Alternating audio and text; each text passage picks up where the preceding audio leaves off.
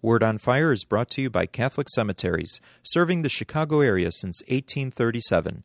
This is Cardinal Francis George, and I invite you to join me for the next few minutes to reflect with Father Robert Barron on the Word of God, which is the Word on Fire. Father Barron will challenge us to open our hearts to the Word on Fire, which is God's word of love for each of us. If our hearts are open, the Lord can change and transform us so that we might speak with love about the one who is love. The Archdiocese of Chicago, through the generosity of Sacred Heart Parish in Winnetka, now presents the Word on Fire. Peace be with you. Friends, on this great feast of Pentecost, I want to say to each and every one of you listening to me, happy birthday. Because today, according to the traditional theology, is the birthday of the Church. And we're all members of the Church, and so we can say happy birthday to each other today. It behooves us, therefore, on this birthday of the Church to reflect on the nature of the Church. You know, in the Creed every Sunday, we recite this familiar phrase.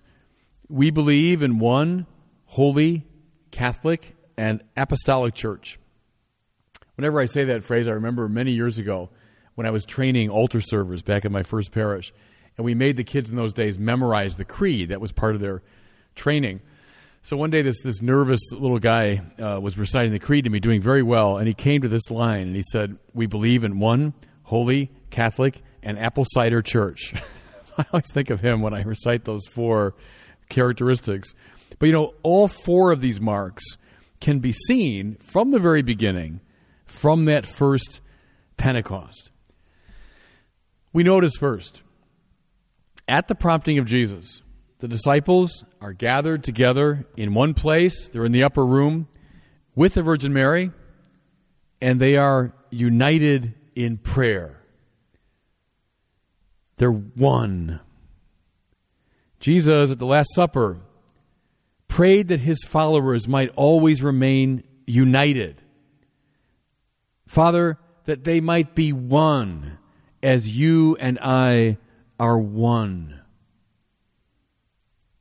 When we come together as a corporate body, united in prayer, we are powerful. You know, in the Catholic sensibility, the spiritual life is never lived individually. We never negotiate our relationship with the Lord individually, but rather we become members of his body. That's why I see for Catholics that phrase, have you accepted Jesus as your personal Savior, is just anomalous. We don't think that's the right way to even pose the question. Rather, are you a member of the Church?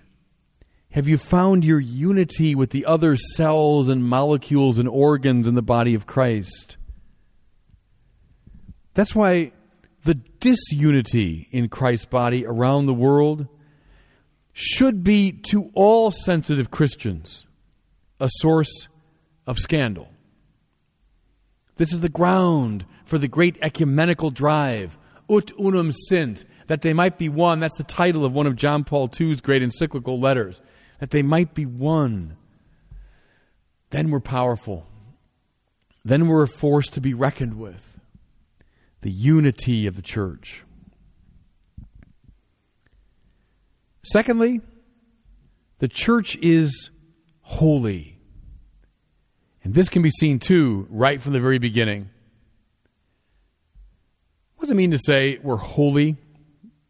It means to be filled up with the Holy Spirit, that love which unites the Father and the Son. The breath that hovered over the waters at the beginning of creation. Remember, Genesis says the Ruach Yahweh, the breath of Yahweh, hovered over the waters and brought forth from them order and creation. Jesus, after his resurrection, breathed on the disciples and said, receive the Holy Spirit. So, at Pentecost, before the church ever put together a mission statement, before it ever met in council, before it ever organized parishes or dioceses, before it ever established its leadership in the Vatican, before any of that, It was filled with the Holy Spirit. And that's how it became the church. This, of course, is still true. What's the church's business? What's the church's deepest identity? Simply this: to make people holy. We do lots of things in the church. We teach and we preach. We minister, we pastor, we reach out, we feed the hungry, give drink to the thirsty. We do all kinds of things. But it's all in service, finally, of one thing, and that's to make people holy. Pope Benedict XVI just came to these shores. He said many things. He did many things. He appeared many places. You know what the ultimate purpose was? To make people holy. Look at all the people who minister in the Archdiocese of Chicago, from Cardinal George all the way down to the simplest and most humble servant of the church. They all have the same purpose: to make people holy. That's what the sacraments accomplish, isn't it? Baptism draws people into the Trinitarian life. Penance restores them to grace when that relationship is compromised by sin. Confirmation strengthens people in the Holy Spirit. Holy orders in marriage commission people for the work of the Holy Spirit. That's what the sacraments are all about. That's why the saints exemplify the church at its best. That's why the saints are, as the French would say, the raison d'être of the church, the whole reason for the church's being. It's not primarily popes and bishops and priests, theologians, or laity as such who embody the deepest identity of the church. It's the saints who do so, because they're the ones who are especially filled with the Holy Spirit. That's why on this Pentecost Sunday, it might be good just to reflect on that simple idea. Am I growing in holiness? If I'm not, then I'm wasting my time. Thirdly, the church is Catholic. Catholic. A word that simply means universal. It's from two Greek words, kata holos, according to the whole. The Church of Jesus Christ is intended to stretch from end to end of the whole world. Jesus said, "Go, teach all nations, baptizing them in the name of the Father and of the Son and of the Holy Spirit."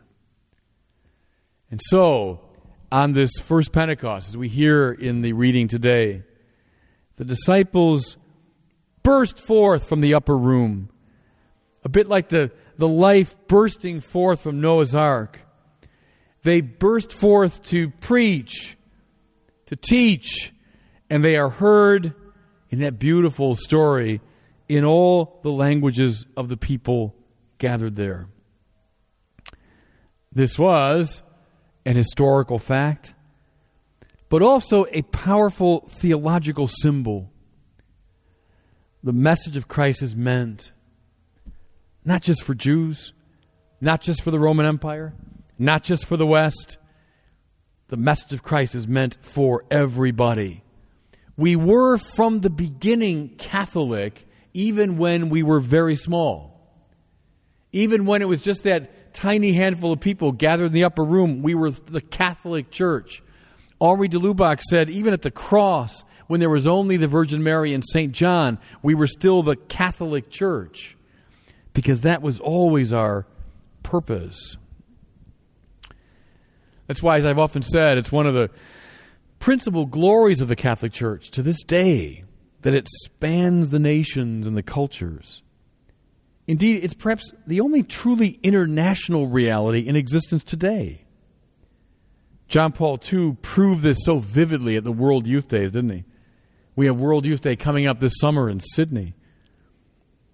It was vividly brought home to me last Easter Sunday, Easter of 2007, when I was privileged to be at St. Peter's in Rome.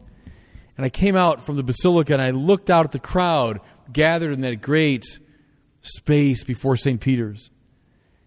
And I saw, it seemed, all the nations of the world. As I waded into that crowd to distribute communion, I heard, it seemed, all the languages of the world. That was a Pentecost moment.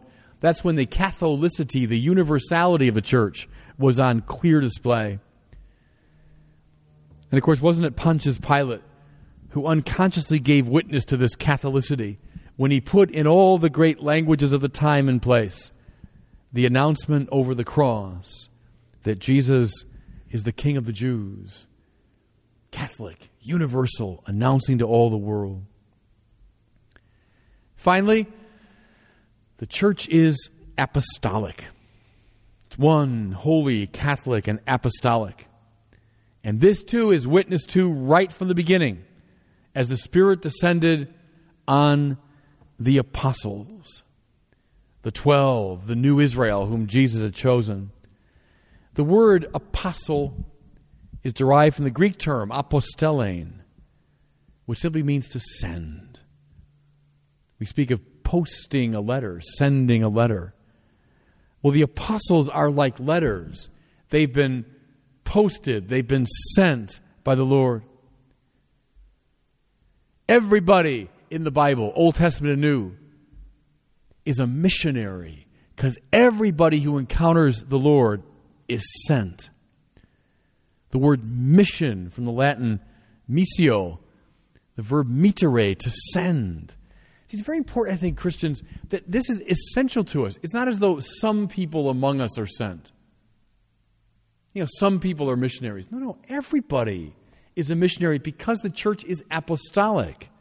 It's based upon this whole idea. The Catholic Church is never meant to sit still. We are, in this sense, all of us, successors of the apostles. Now, of course, the bishops are in a very special way, but every baptized person in this broader sense is a successor of the apostles because we've all got the mission to propagate the faith.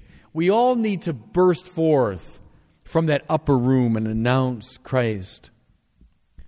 Have you ever noticed how obsessed the Catholic Church is with teaching? We have grade schools, high schools, colleges, universities, graduate institutions, Episcopal conferences, the Vatican, and they're all teaching. They're all teaching bodies, teaching institutions. Well, this flows directly out of our apostolic nature. The moment the Spirit descended on them, the first apostles wanted to tell the whole world about who Jesus Christ is, and we haven't stopped. If we do, we lose our apostolic nature. And so, friends, on this birthday of the church, I'd like you to visualize that scene, that upper room, the apostles and Mary gathered together praying. But I want you to insert yourself in that scene. You're there with them, praying for the coming of the Spirit. And then imagine that Spirit descending on them and on you. And you realize profoundly at that moment that you are one, holy, Catholic, and apostolic. Happy birthday, and God bless you.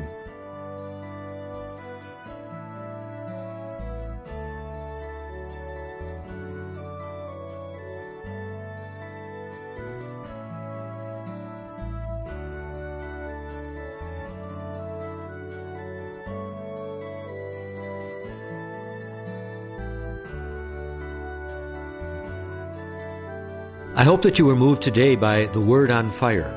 I pray that, together, we might become a people on fire with love for God and neighbor here in Chicago and wherever these words are heard. Until we join Father Barron again next week, I'm Cardinal Francis George. God bless you. The cemetery ministry is a core ministry of our Catholic faith tied to the corporal works of mercy. Cardinal George says, "It's comforting to know that our Catholic cemeteries are caring for the remains of our loved ones awaiting the resurrection. There are 43 Archdiocese of Chicago cemeteries willing to help you during times of loss. Call 708-449-6100 for assistance. Catholic Cemeteries, serving the Catholic community since 1837.